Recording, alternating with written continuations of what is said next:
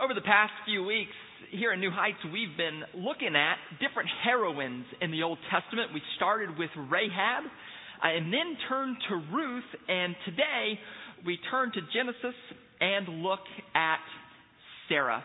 Hear now the Word of God as it comes to us from Genesis chapter 21, verses 1 through 7. Now the Lord was gracious to Sarah as he had said, and the Lord did for Sarah what he had promised. Sarah became pregnant and bore a son to Abraham in his old age, at the very time God had promised him. Abraham gave the son the name Isaac to the son Sarah bore to him. When his son Isaac was 8 days old, Abraham circumcised him as God commanded him. Abraham was 100 years old when his son Isaac was born to him.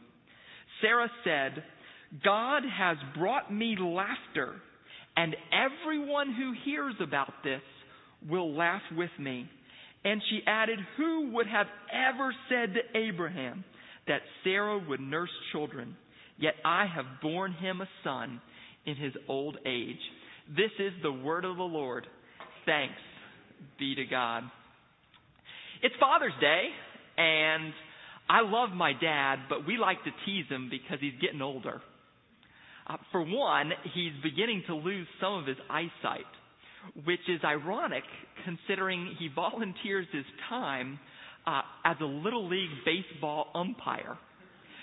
And parents will yell nasty things at him from the stands like, hey, umpire, if you had one more eye, you'd be a cyclops.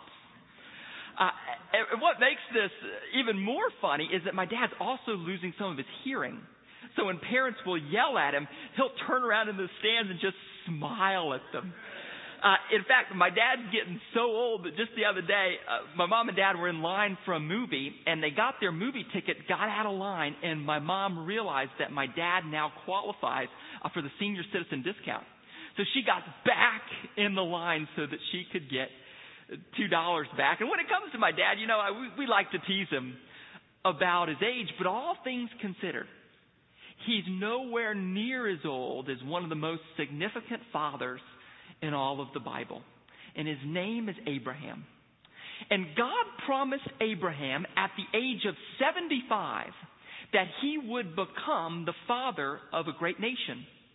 At the time, his wife Sarah was age 65 when God said to her, I will give you a child, and from your womb will come a great nation. And we turn to our scripture today and notice that God has taken his sweet time to fulfill that promise. Because Abraham is at age 99 and his wife Sarah is at age 90 when they finally have their child Isaac. And as per God's request, Sarah names the child Isaac, a Hebrew name meaning laughter.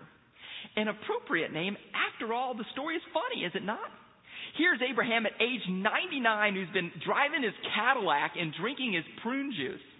And finally, he and his princess Sarah have the child God has promised them after all these years. I don't know about you, but if I'm Sarah, after God's promised me that I'm going to be the mother of a great nation, 15, 25 years after God's made that promise, I'm not thinking, a great nation is going to come from my womb? Yeah, right. But in the end, thanks to God's sense of humor, the couple finally have a child. And Sarah sums it up this way. She says, I laugh, and all those who hear my story, I want you to laugh with me. Over the past few weeks here in New Heights, we've been talking about different heroines in the Old Testament.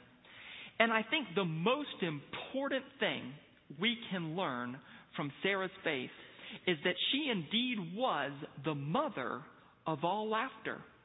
She gives birth to laughter, and she encourages us all who have heard her story to laugh alongside her. So what I want to do for you this morning is to talk about why we should take Sarah up on her challenge to make laughter a significant part of our relationship with God. But before I do, I need to just offer up 3 basic disclaimers. Because when I look at the Bible, I realize that laughter is not always talked about in a positive light. So here are these disclaimers. My first disclaimer is this. Laughter is never appropriate when it flows from our own arrogance.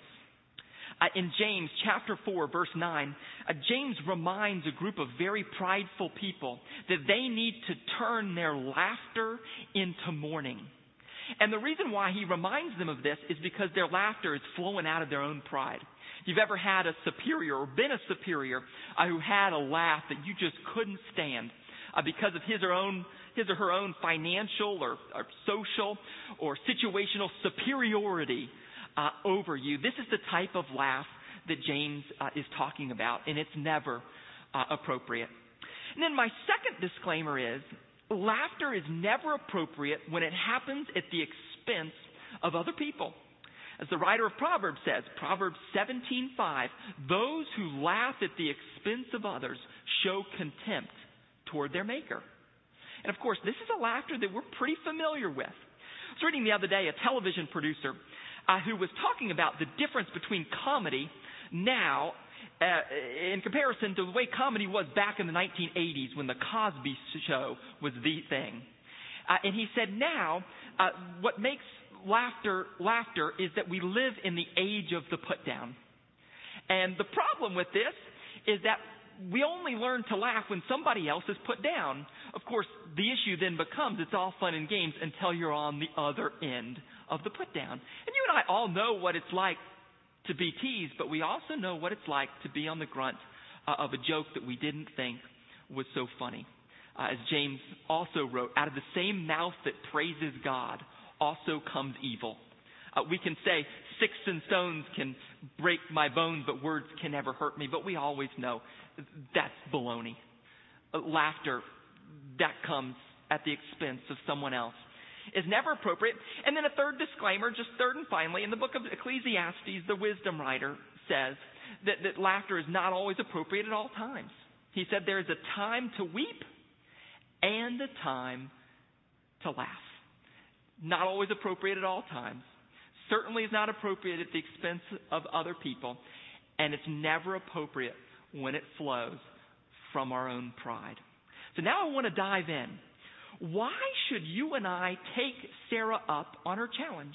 Why should we laugh alongside her? Why should we pay attention to this scripture? Why should we make laughter a crucial part of our relationship with God? And I have for you this morning 6 very brief observations that all come from one of the best books ever written on laughter, in my opinion, by a man by the name of Terry Linval, who wrote the book Sarah, a Mother of All Laughter. And so where I want to start with you today is just a first observation at a very foundational base level. I think from Scripture, the first reason why we laugh is because clearly it has health benefits. The book of Proverbs, chapter 17, verse 22, says, a cheerful smile is good medicine, but a crushed spirit dries up the bones. Some years back, William Fry, who works at Stanford, did some research, and he found out that laughing 100 times a day is the equivalent of 10 minutes of rowing. It's that good for your heart. It's that good exercise. One cardiologist put it this way. He said, laughter is any cardiologist's dream because it releases coralines in your brain, which therefore release hormones, reduce our anxiety, and help the blood flow in our heart a little bit better. And you say, well, what was Abraham and Sarah's secret to living so long? How come Sarah lived to age 90? And my response to you is, look, I don't know. The Bible doesn't say. But I guarantee you this, her sense of humor certainly didn't hurt. I think the first reason we laugh at a very foundational level is because the Scripture says it has health benefits. And then second, we laugh because we recognize that God is in control and we are not. Let me explain. Some days ago, I went into a hospital where someone from our church was recovering from a heart attack, and the recovery was by no means a guarantee. And I walked in there, and I asked him, what do you want me to pray for? And he said, I want you to pray for my heart. I want you to pray for my soul. I want you to pray for the doctors and nurses who are taking care of me. And I also want you to pray that the Spurs win Game 6. And I remember in that time just laughing, as if to say, gosh, I don't have to take myself so seriously. I am not in control of this situation because God will have the last laugh. This past Thursday, Richard Foster, who is a remarkable theologian, came to visit the church, and he gave a little talk. He was telling a story about one of his friends who was a remarkable professor and theologian as well, and he gave a 30-minute lecture. And after the lecture was over, sure enough, he asked for questions, and someone from the congregation stood up and began to rip on everything he had just said, went up one side of him and down the other, and then sat back down. And Richard Foster's friend just said, thank you very much for sharing. And after the event was over, Richard went up to his friend and said, why didn't you respond to that guy? Why didn't you? You certainly smart enough. I mean, he was wrong. You were right. You know what Richard's friend responded? He said, I was practicing the spiritual discipline of not having to have the last word. And might I suggest to you today that one of the ways that we can practice that spiritual discipline is by laughing. Because sometimes life throws at us things that are well beyond our control. You're pregnant at age 90. You've given a lecture and somebody just goes up one side of you, down the other side. You're at a point in your career that you never thought you would have to be. Your future is uncertain, and your first impulse is to want to be in control of that situation. You want to be in control, but you can't. You can't be in control.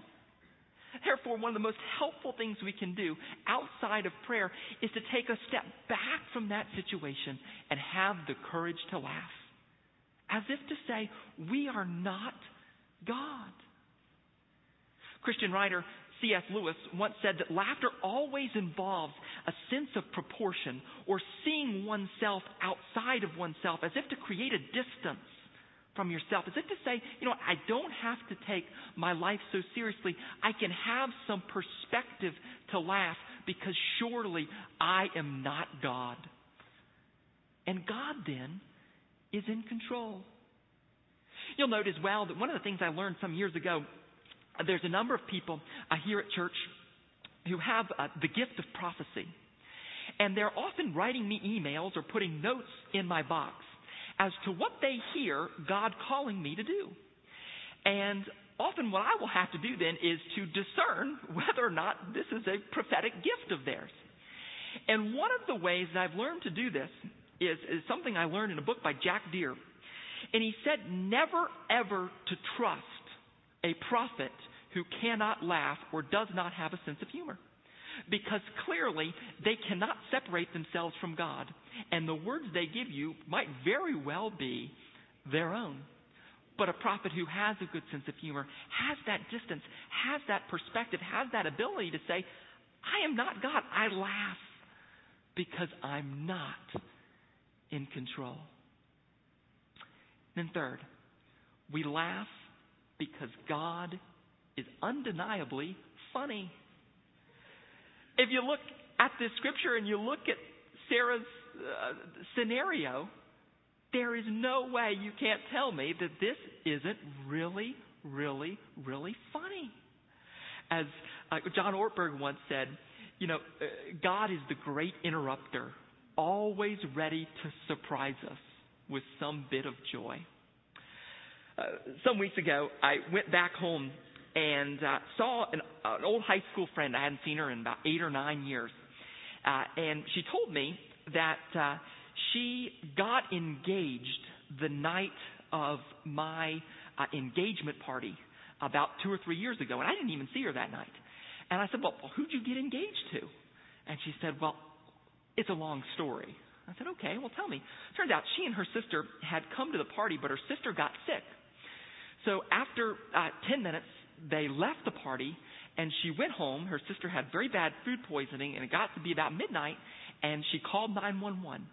And the EMT came over to their house, and they talked to the EMT, and finally her sister was starting to feel a little bit better, didn't have to go to the hospital. And my friend just ended the story right there, and she said, "This is how it ended." Held out her left hand. There's a huge diamond ring there. I said, "Well, what happened?" Turns out that a year and a half later, the EMT proposed to her. That this was now her fiance. And so I asked her, how do you make sense of that? I mean, what? And she said, that night I never expected to meet my fiance. All I can do is laugh. Sometimes God is just unpredictably funny. Then fourth, laughter is always good for community. I wonder if part of why Sarah encouraged us to laugh is that she knew years later as a church that we would forget to laugh. For theologian Dallas Willard has written, the church is one of the few places in the world where you can act serious and solemn and still get rewarded for it. And the research proves he's right. A researcher from the University of Virginia once asked churchgoers across denominational lines, what positive words or phrases do you think about when it comes to church? Alarmingly, the word joy was the 14th ranking response. In fact, food was number 13. And laughter in community is just contagious. I mean, why do you laugh more at a movie theater with your friends than you do watching the same movie alone? It's just contagious. And if people see you laughing, knowing that you have experienced the joy of the resurrection, they're going to want to be part of that. And they're going to want to be part of that community. That's fourth. Laughter is good for community. And then fifth, laughter builds a bridge with strangers. For often laughter can be God's gift in a very powerful way to break down the distance between a stranger. If you've ever been in a room of complete strangers and it takes 15 minutes for the anxiety to wear off, and the time at which the anxiety finally wears off is when someone laughs. I think this is of great significance. Frederick Buechner once wrote that comedy is always linked to tragedy. And in his book on preaching, he always said a good preacher will always take his most serious point and will try and get it as close as possible to his most funny point, because the laughter and the tragedy are always connected. I remember some days ago being in a meeting here at the church, and I had to say something very serious that kind of turned the meeting in a whole different direction. And the meeting had started with a bunch of laughter. I had to say something very serious. And my friend, Debbie Chesney, just after I said this, you could have heard a pin drop. And if you know Debbie, she is someone who has the gift of laughter. And all she just says is, "Hey, way to kill the meeting." And once again, everybody began to laugh. And there was this sense of connectivity that we were going to be together with God. And I think laughter can be a very powerful gift that way. And then sixth and finally, the final and probably most important reason why we should make laughter a crucial part of our relationship with God is that we laugh because God has conquered sin and death. You'll note, and follow me here, that soon after Sarah and Abraham give birth to Isaac, some years later, you'll recall that God called Abraham to sacrifice his son Isaac. And Abraham gets ready to do it, but thankfully, just before he does it, God redirects Abraham and asks him to sacrifice a ram instead. As if to say, metaphorically, since Isaac's name meant laughter, I'm not going to kill my laughter. I want my laughter to live on. It's not going to stop here. And some many years later, God would go on to make a subsequent sacrifice of his only son, Jesus Christ. And by his death and resurrection, once again, God seems to be saying, I don't want my laughter to end here. I want it to live on, because neither death nor life, nor things present, nor things to come, nor powers, nor principalities, nor famine, nor nakedness, nor rulers, nor anything else in all creation will ever be able to overturn my victory. We laugh because God wins. God wins. And that is where our laughter begins. And that is why laughter never, ever ends. Let us pray. Gracious God, we thank you for the gift of laughter and for the gift of joy made possible by your Son, Jesus Christ, who conquered sin and death and worry and anxiety on the cross so that we might be free of those burdens, free to laugh and free to laugh throughout our lives and throughout the lives of those whom we live in community with. God, we ask that in the days ahead that you would plant your laughter in our hearts, just as you planted your laughter in the womb of Sarah. And it's in Jesus' name that I pray, for he is our rock and our redeemer and our hope, both in this life and in the one to come. Amen. You'll note that next week we will turn to our fourth heroine, Deborah. So you'll want to stay in tuned and come back next Sunday. You'll also note that to my right here on the stage there will be prayer ministers available for you at the conclusion of this service. Now, if you would stand for a closing prayer. Gracious God, as we go back into the world as your children, help us to go with your joy and with your love. I'm especially grateful, Lord, as our fathers go back into this world. I ask that you would surround them with your angels and with your peace and with your strength as they seek to serve you in their vocation. And it's in Jesus' name that I pray. Amen. Go in peace.